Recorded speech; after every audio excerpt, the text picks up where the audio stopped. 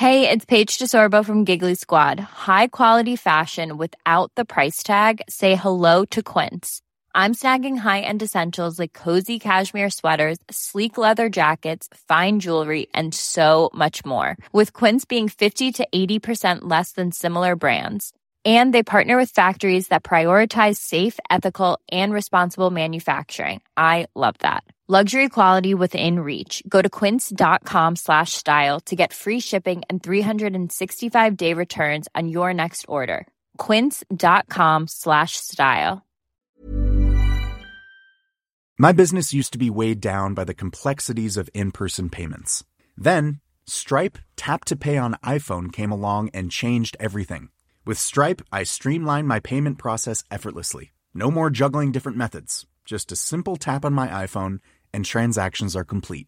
What's truly remarkable is how Stripe caters to all my customers' preferences. Whether they're using cards, Apple Pay, or other digital wallets, Stripe ensures a smooth checkout experience every time. Setting up Stripe was a breeze, taking just minutes to get up and running. From local markets to global retailers, Stripe helped me expand my reach and grow my business with ease. To learn how Tap to Pay on iPhone and Stripe can help grow your revenue and reach, visit stripe.com/tapiphone. Coming up on DTNS, Tim Stevens tells us what to expect from electrical vehicles in 2021. Google employees try to unionize. And can CES work as a virtual event? This is the Daily Tech News for Monday, January 4th, 2021. In Los Angeles, I'm Tom Merritt. And from Studio Redwood adjacent, I'm Sarah Lane. And living slightly in the past is Roger Chang, the show's producer. Also joining us, as you just heard, Editor-in-Chief CNET Roadshow, Tim Stevens. Welcome back. I love kicking off the new year with you on Daily Tech News Show every year. I love it, too. Thanks so much for having me. This is a great tradition. It's been great, what do we say, 7 years now? So congratulations on all the amazing stuff you've done over that time. It's really been great to watch. Oh, thank you, man. It's always good to have you. We should have you on the rest of the year. We shouldn't limit it. But I know everybody gets busy. And you got my number, man. Yeah, I know. We'll make it happen this year.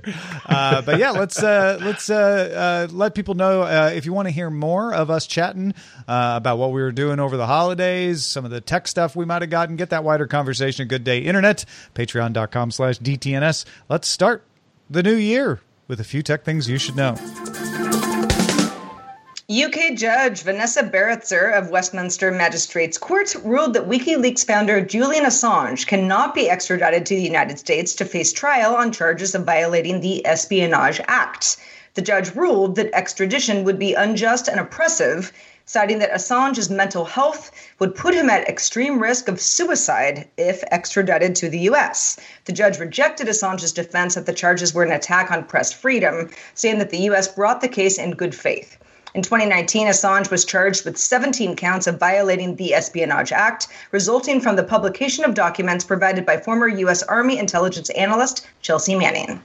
TechCrunch's sources say the Indian social network ShareChat is in advanced talks on a new funding round that would include new investors Google and Snap, as well as an additional investment from Twitter, who already invested in them before. This Series E round would reportedly be more than $200 million, Google investing a bunch. Executives at ShareChat have said it's growing exponentially, with its short video app Moj, M-O-J, having 80 million monthly active users as of September 2019. While Quibi shut down its streaming service last year, it had a short life, but, R.I.P. Quibi, its content may live on. The Wall Street Journal sources say that the company is nearing a deal with Roku for its content catalog. Quibi's content would reportedly be added to Roku's free ad-supported Roku channel streaming service. Whoever had the bet that there'd be a Quibi story to lead off 2021, you just cashed in big. Yep, good bingo. Research note by analyst Ming-Chi Kuo, obtained by MacRumors, says Apple may debut its yet unreleased AirTags item trackers. Kuo's like, no, this time it's really going to happen. Previously rumored augmented reality device is going to be coming this year. A few other things in 2021. Kuo also noted new AirPods, more Apple Silicon Macs, which I think we all expect, and Apple's first devices with mini LED displays are among the new products Kuo expects. Well, as far as products that probably are real, Samsung sent out invites to its latest Galaxy Unpacked event on January 14th at 10 a.m. Eastern Time. Taglined, "Welcome to the Everyday Epic." The teaser video appears to show a smartphone camera module. Good thing there wasn't a comment there, or it would be like a tease at Epic Games. Welcome to the Everyday. You're right, Epic. Good to see you. All right, let's get to talking about that big story of January 4th, 2021, unionization in tech. Around 227 Alphabet workers have announced they are joining together in an effort with the Communication Workers of America to form a union at Google for both full-time employees as well as contractors. The organization's efforts will be chaired by Google software engineers Parul Kool and Chewy Shah, with union representatives, of course, to eventually be elected by the members. In a New York Times op-ed announcing the union, Kool and Shah cited Google's contract with the Pentagon to use AI in Project Maven, the firing of AI researcher Timnit Gebru, and forced arbitration for claims of sexual harassment as Alphabet management ignoring the concerns of the workers. Those are their examples. They also emphasized the need to bring benefits to contract workers and the payout packages that executives got when they were accused of sexual harassment. Previous tech industry unionization efforts include Kickstarter and Glitch. Google contractors with HCL Technology in Pittsburgh are also unionized. Tech company cafeteria workers in the Bay Area are unionized. So this has been a growing movement, but this is by far the biggest effort yet. The U.S. National Labor Relations Board filed a complaint against Google in December regarding interfering with employees' rights to organize, which could loosen things up a little bit, but that was maybe a signal that this was coming. The next step for the Alphabet union effort is to get recognition from Alphabet. You go to the company and say, hey, will you recognize our union efforts? Now, the company can voluntarily do that, or force it to have an election, which is what Kickstarter did, and that Kickstarter union took about 10 months to get recognized because of that. However, the Alphabet union is not seeking federal ratification through the NLRB. That means they're not going for collective bargaining rights, which is maybe a little less adversarial. We'll see how Google reacts to that. If successful, the Alphabet union would become part of CWA Local 1400. Alphabet told several press outlets, quote, "We'll continue engaging directly with all our employees," which I interpret to mean we're still figuring out how to respond to this. Big deal here, yeah? Yeah, it's a big deal. I mean, when you mentioned Kickstarter and the fact that unionization, Alphabet is not that kind of company. Alphabet is a big ass company, and the fact that a very small amount of Alphabet workers, at least on record, are saying we want to do this is one thing. But I don't know. I feel like sure the company will figure out what's best for the company, but based on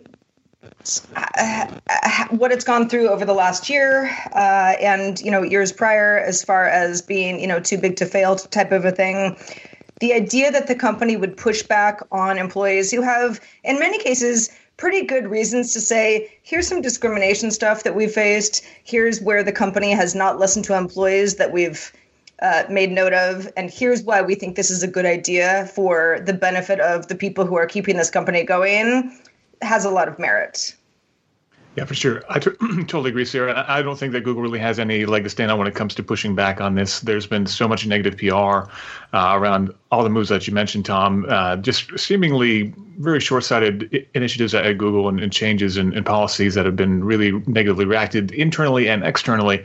I've been a manager for a long time now at a lot of different companies, some of which are unionized and which are not. And this is always kind of the final symptom of a company that's not listening to or not able to react to their employees. And ultimately, this step, to me, it's kind of sad. Not that employees are taking power. I think that's a good thing, but it's sad that they had to take this step to do so, because this may help bring more people to the table when they're having discussions about these sorts of issues. But ultimately, it's going to formalize things and potentially slow things down quite a bit more. So I do hope that there is a positive resolution out of this. I do hope that if nothing else, Google officers are standing up a little bit more straight in these negotiation meetings going forward. But ultimately, it is kind of sad that Google wasn't able to open those lines of communication in a better, more friendly way. That they had to kind of take this step. That's a bit unfortunate. Yeah, this is precedent setting too. How this plays out will sort of set the tone for a lot of other companies that have been talking about, the employees of those companies anyway, talking about whether they should unionize, the need to unionize. Kickstarter was the first to go and sort of, I think, got people talking about whether they could or should. This is going to say, how difficult will it be? This will show you what you could expect, and from both the employee side as well as the company side. Facebook, Amazon, there's a lot of unionization talk around Amazon, are going to look at this and say, okay, how do they react? And when they react, what effect does it have, and what can we learn from that in the future? And I hope that the learnings internally aren't just about how do we handle our employees wanting to unionize, but there's also some learnings about how do we teach our employees to be better managers. We're looking at Google, which is still a very young company that's grown, exponentially hugely over the past couple of years.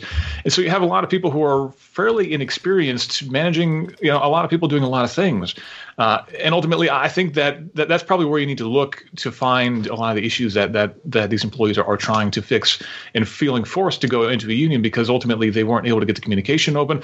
They weren't able to get what they needed, that their managers ultimately were letting them down. And that's a very unfortunate thing. So, definitely, I think Google's going to have some very important steps and decisions to make as they recognize the unionization of their employees.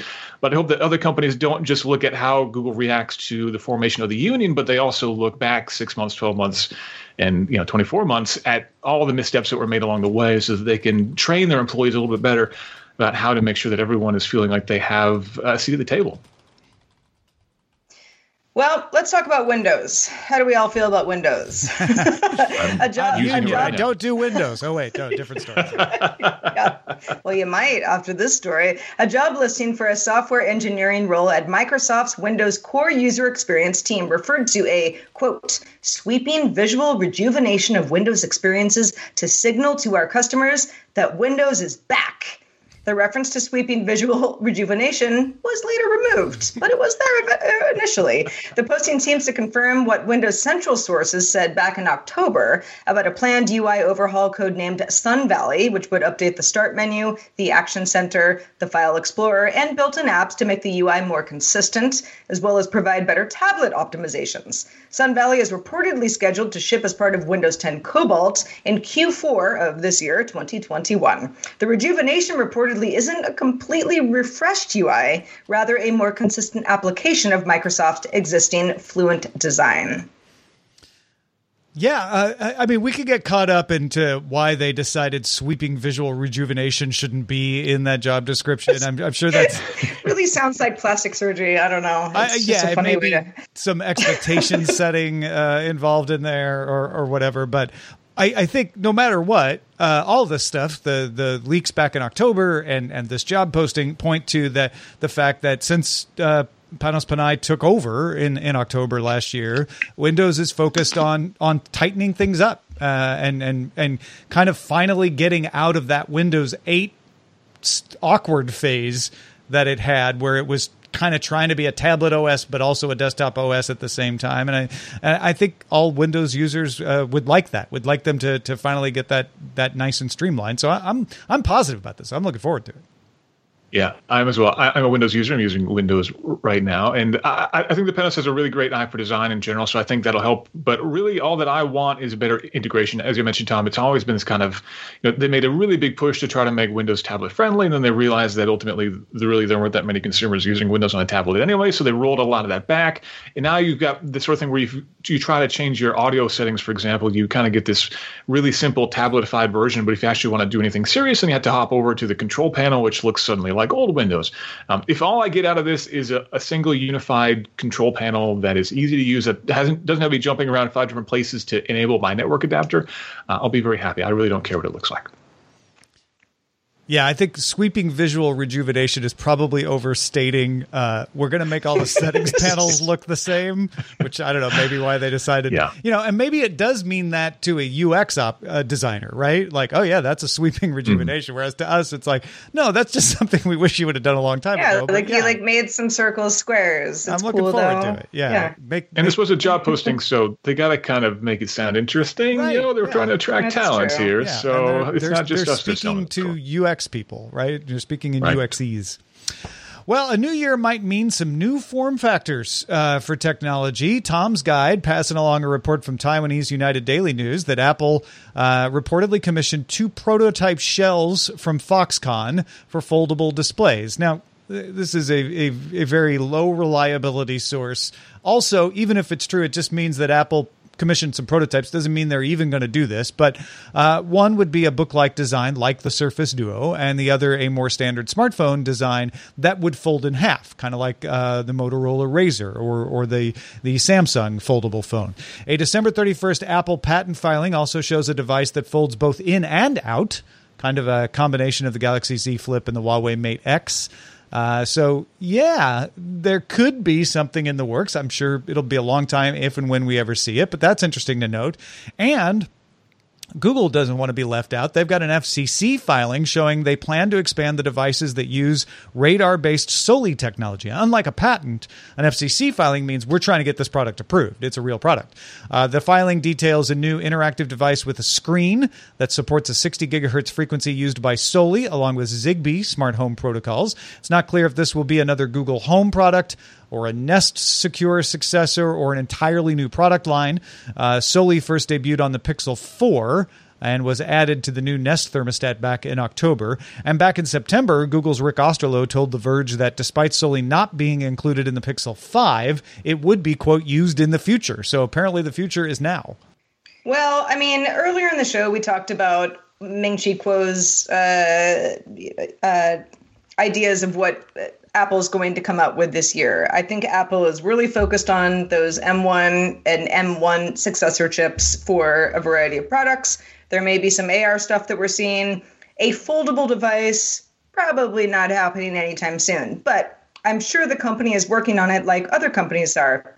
Tim, I know normally around this time of year, we'd all be packing up for CES to look at some foldable devices that may or may not be vaporware. Is there anything that stands out to you as really becoming a front runner going forward?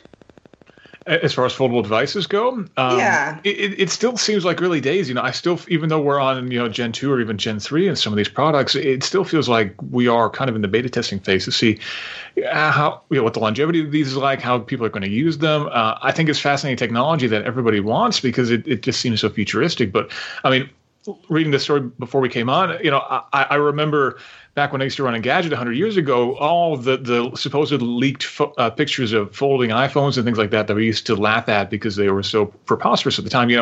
We knew it was coming at some point, and I still, it seems inevitable, but it still feels like we're at least a year or two away from an actual folding iPhone. So I think it's great, but I still think it's right now toys for very early adopters. And I'm really looking forward to that first truly mainstream foldable device because I want to own one. Yeah, I think Apple traditionally has been the one that comes to the category when it's ready, not when it's early. And so if this bore out and in a couple of years we did get a foldable iPhone, it'd be a huge deal and everybody would talk about, oh, this is a real category now. That said, I'm a little more bullish on foldable than I was.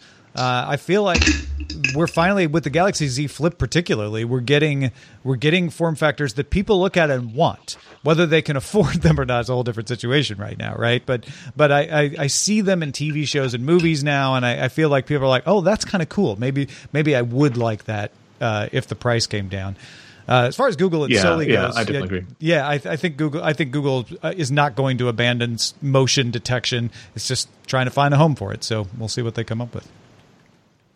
Yeah, I hope so. I think Soli technology has huge potential, and I think actually it would work really well on a smart home device because if you think about the interfaces on these things with small displays or even no display, it's kind of hard to go between a thermostat and smart lights, that kind of thing. The ability to control these with gestures and more advanced gestures could actually be really interesting. So I hope they can figure that out. Hey, folks, join in the conversation about all this stuff. What's your favorite form factor? Tell us in the Discord, which you can join by linking to a Patreon account at patreon.com/DTNS. Ready to pop the question? The jewelers at BlueNile.com have got sparkle down to a science with beautiful lab-grown diamonds worthy of your most brilliant moments. Their lab-grown diamonds are independently graded and guaranteed identical to natural diamonds, and they're ready to ship to your door. Go to BlueNile.com and use promo code LISTEN to get $50 off your purchase of $500 or more. That's code LISTEN at BlueNile.com for $50 off. BlueNile.com, code LISTEN.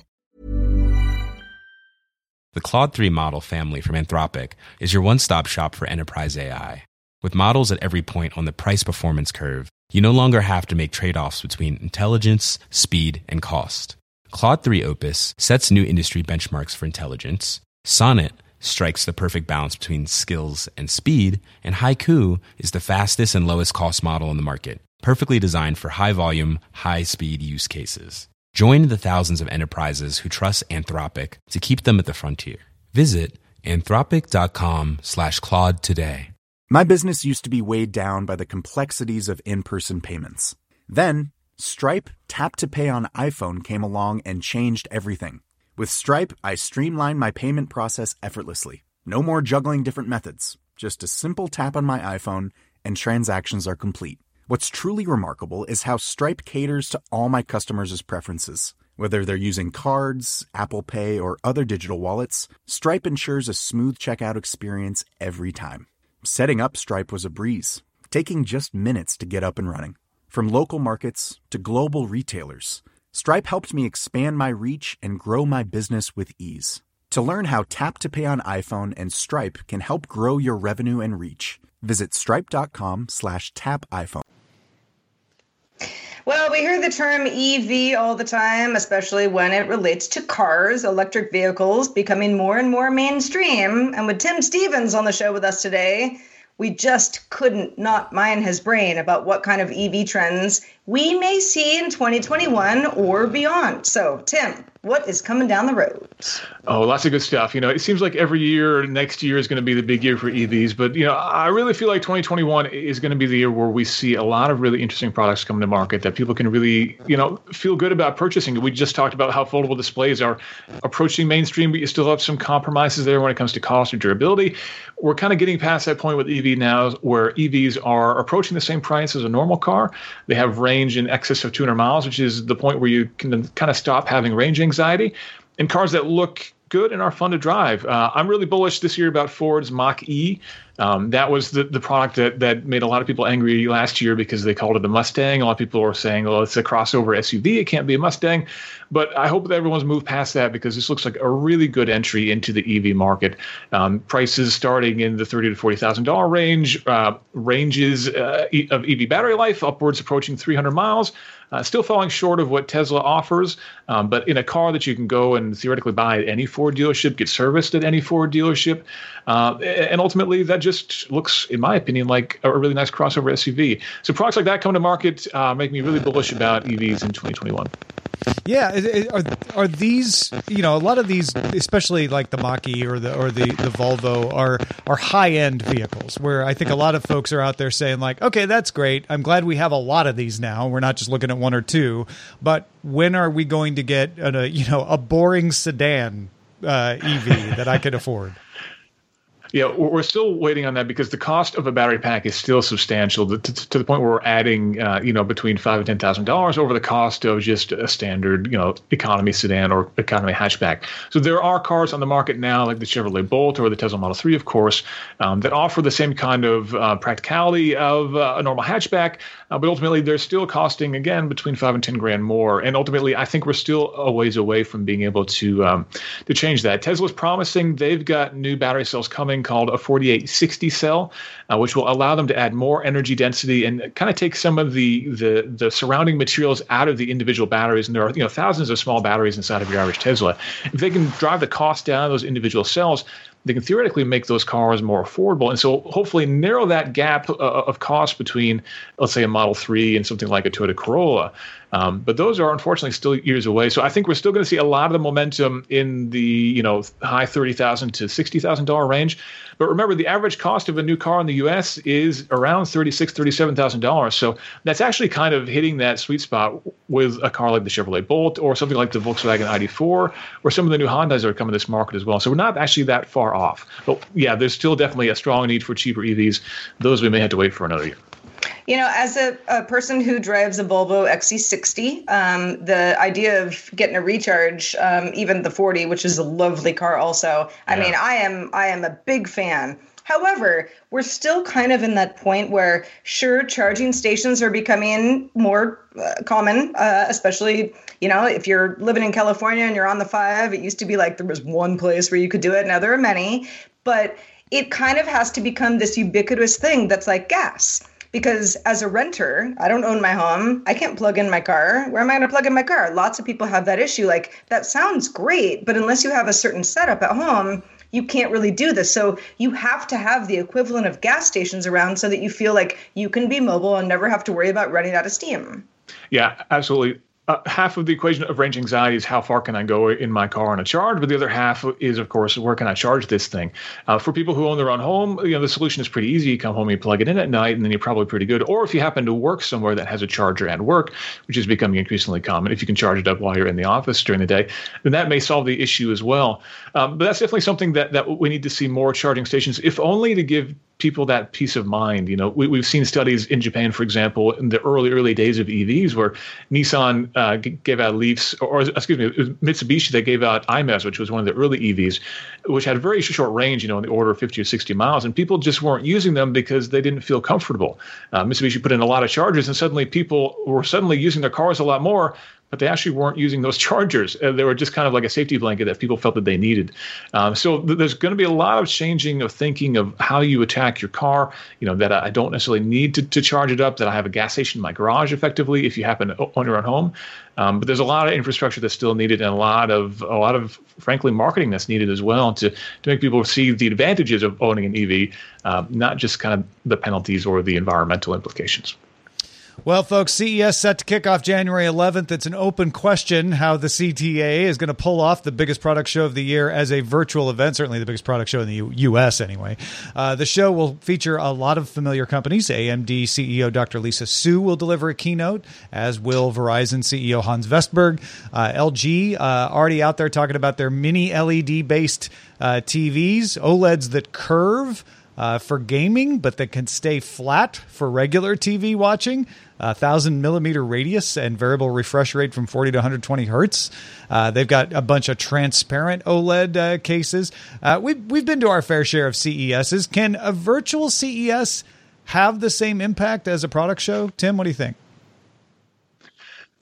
I think that for the vast majority of people reading media, every CES is virtually. I mean, they're kind of watching along with us. We're hopefully doing a good job of bringing people to the show as best we can. But ultimately, people are watching this stuff on YouTube or wherever, getting their tech news and kind of following along virtually. So for the consumers, theoretically, it doesn't have to change that much. But obviously, if we're talking, like you said, about some new massive OLED that curves, it's a little bit hard to sample that if you're not going somewhere to see it. So I can't say too much, but certainly I'm aware of colleagues who are receiving very large boxes in the mail. So I think we'll still see some of the interesting coverage that we typically see out of CES. It just won't be quite as grandiose as we've seen in the past. But frankly, I think the news is still going to be very exciting. And if anything, being able to cover this stuff from home, I think will give we people in the media an opportunity to kind of cover this in a little bit more healthy way, not be staying up till 1 or 2 a.m. going to various conferences that people schedule very late, or having meetings with people over dinner, right, or maybe going out to the buffet at 3 a.m. If anything, I think this will be an easier CES for us to cover, which means I think probably better coverage for the readers in the long run. I hope anyway. But what about all the parties you get invited to that you just, get to schmooze with people you would never rub shoulders with? I think I've been to maybe one CES party in the many, many moons that I've been going to CES. That's something that's never really appealed to me that much. But one of us. Yeah, I know. That's where you do get people finding out stuff, though, right? Even if it's not you or me. Yeah. That is where somebody later says, like, well, I was talking at a party to this executive who said blah, blah, blah, blah, blah. So you're not going to have that kind of stuff happening. You're not going to have the, I got my hands on it at the CES show floor, and here's what I noticed. But if you, as you mentioned, if some of these products are being shipped out to select journalists, they're also going to be able to put their hands on them in a way that they wouldn't on the show floor. They're going to get more time with them. They're going to not have somebody looking over their shoulder, kind of directing them, this way or that. So it's going to be a different kind of coverage because, yes, I've covered CES virtually before in my life, but I was always relying on the reporting from the people who were there. This time, nobody is going to be there. And I think that is a fundamental difference. I don't think it'll mean bad coverage. I think it'll just mean different coverage. I think you're right, Tom. The whole idea of seeing a curved OLED for gaming that is also flat for regular TV watching, I'm like, that sounds awesome. I got to see this. And when you're there, even though in the past, for the last few years, DTNS is, we're kind of in our little media box in the back, and we're able to scour the floor when we have time. But it's a slog. But when you see a few things that are getting a lot of buzz, you're like, this is pretty cool. And now I have some firsthand knowledge of it. To not have any firsthand knowledge of it and rely solely on the, lucky reviewers who get some of the stuff. Hey, if there are reviewers that you like and trust, great. But there is a slight thing that's lost by not being there yourself. I think the big thing that we're going to miss will be actually the kind of ancillary events, the digital experience, PepCom, that kind of stuff, because that's where we typically see a lot of really kind of strange products that, for whatever reason, have the right combination of factors to go mainstream. You might remember the Happy Fork from a couple of years ago, the haptic feedback fork that vibrates when you're eating too much. We get pitches for stuff like that all the time, and the vast majority of the time we kind of ignore it because it sounds silly. But at CES, you always had this crazy mix of mainstream media along with really specialist tech media. And so everybody there covering stuff, if somebody from a major broadcaster sees something like that and goes, oh, this is cool, they put it on Good Morning America or whatever, and then suddenly it blows up and becomes a mainstream thing. For those smaller companies, they're going to have a harder time reaching that same level of media because there won't be one place that they can put a product and get exposure to the breadth of that media. Now they're going to have to go back to the old school ways of cold emailing people or calling or sending press releases out. So I think that we'll probably see a little bit less of the kind of cool, catchy, weird CES stuff that we've typically seen in the past. And that is a little bit sad. Yeah. I mean, even though they're going to do showstoppers and digital experience and all of those, it's just not as quite capable of the serendipity that I think you have when you're walking around in a physical space. And think of the finger food we won't have. Oh, I know. We'll have to buy some Totinos or something and make it ourselves. All right, let's check out the mailbag, Sarah. Crab cakes. Let's do it. Tim, I'm glad you're on the show today because Matt, a.k.a. Waffleophagus, wrote in about some Apple Car news. We were talking about it at the end of 2020. Reuters had reported, hey, Apple Car news. Sounds like they're working on something, but somewhat hard to say what. Matt says, my mind instantly went to one thing, the Toyota Supra. As gearheads know, Toyota brought back the Supra for the 2020 model year, but they had help. It was created in collaboration with BMW, and if you ask most gearheads, it's more BMW than Toyota. But the really interesting thing is it isn't even manufactured by BMW or Toyota, but Magna Steyr, who makes a whole host of cars for other manufacturers in Germany, including the Supra, the BMW Z4, the Jaguar I-Pace, and E-Pace, so they have a history of manufacturing EVs, also others. Magna Steyr also offers R&D capabilities and makes specific parts as well. So it's totally possible for Apple to design a car and then very quickly ramp up production by partnering with somebody like Steyr, as opposed to the production hell that Tesla went through. According to the Wikipedia entry for Steyr, as of 2018, they were capable of producing over 200,000 cars per year. So while we as technologists know that Apple farms out actual manufacturing, I'd figure it'd be worth noting that major car companies are doing the same thing, and therefore it would be possible for Apple to build a car. Also, Matt says, in conclusion, all that said, I still don't think they'll do it. Yeah, that's definitely a great analysis, and he's absolutely spot on. Magna is a company that not only makes cars for other manufacturers, but makes really high-end, really high-quality cars from other manufacturers. And if Apple, were incredibly particular about what they wanted the car to look like, what they wanted the car to feel like, Magna could absolutely deliver what they wanted, and for a cost that really wouldn't be, that much more expensive than going and opening a factory and doing it themselves without them having to worry about all that overhead, which obviously Apple doesn't want to do. In fact, I've heard rumors in the past, I never really put much weight behind them, that Apple was actually looking and considering buying Magna, which would give them an ability to do that really easily. But for sure, if Apple wants to produce an actual car, going to a company like Magna would be for sure the way to do it, without a doubt. But I'm still just not confident that Apple really wants to be building cars. I still think that they're kind of waffling between, do we want to make a car or do we want to make an overall infotainment experience, much like Google is doing now with Android Automotive? That's what's powering all Polestar's cars. It's what's powering the new XC40 Recharge from Volvo. And it's really great. It gives you the full Google experience within your car. If Apple could bring that to a car, it would be really interesting to see what they do. And it would allow them to kind of put their toe in the water, maybe like they did with Sony before the iPod. Do we want to make a music player, getting the feel for things, and then ultimately releasing their own iPod and then ultimately the iPhone? Maybe that's how they kind of wade into the transportation market. Yeah, because there's the other side of it is dealerships and sales of cars as well, that even if they use Magna, they would have to develop all of that themselves if they wanted to make it a car that they were doing, not in partnership. So yeah, I think that's good stuff to think about. And or like Sony or the Motorola Rocker. Yeah, that's right. Well, thanks everybody who sent us feedback over the holiday break here on DTNS. Although we had a lot of shows, hope you all were able to follow along during our time off. Feedback at dailytechnewsshow.com is where you can send questions, comments, or anything that we talk about in the show or anything that you'd like us to talk about in the future. We'd also like to shout out patrons at our master and grandmaster levels, including Chris Beneteau, John and Becky Johnston, and Gadget Virtuoso. Also, thanks to Tim Stevens. Happy New Year, Tim. So glad to have you back. And where can people keep up with all of your work? Happy New Year, Sarah. Thanks so much for having me. You can find my stuff at theroadshow.com. I'm Tim_Stevens on Twitter, or just Tim Stevens on Instagram. Excellent. Folks, we have new merch for you this year. I'm able to show it off on the video these days. T-shirts and hoodies. Oh, look, it's me! With the DTNS 7-year anniversary logo on it. You have to be at the right level to get them, so double check that. And if you are at a level to get them, it's either a sticker at one level or a hoodie or a mug or something like that. You can get a new one every 3 months as long as you stay a patron. So go check it out, patreon.com/DTNS.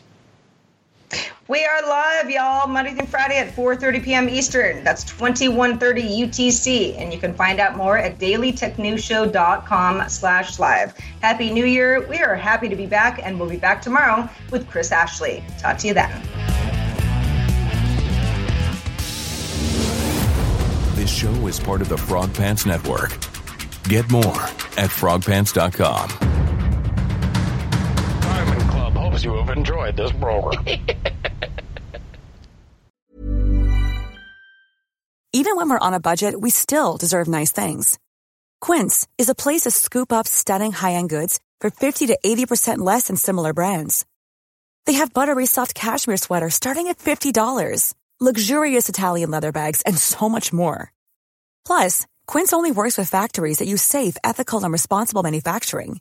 Get the high-end goods you'll love without the high price tag with Quince. Go to quince.com/style for free shipping and 365-day returns. This message comes from BOF sponsor eBay. You'll know real when you get it. It'll say eBay Authenticity Guarantee. And you'll feel it.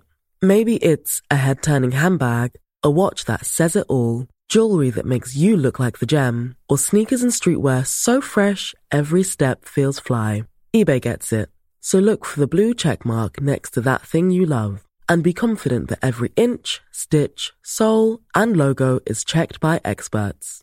With eBay Authenticity Guarantee, you can trust that feeling of real is always in reach. Ensure your next purchase is the real deal. Visit ebay.com for terms.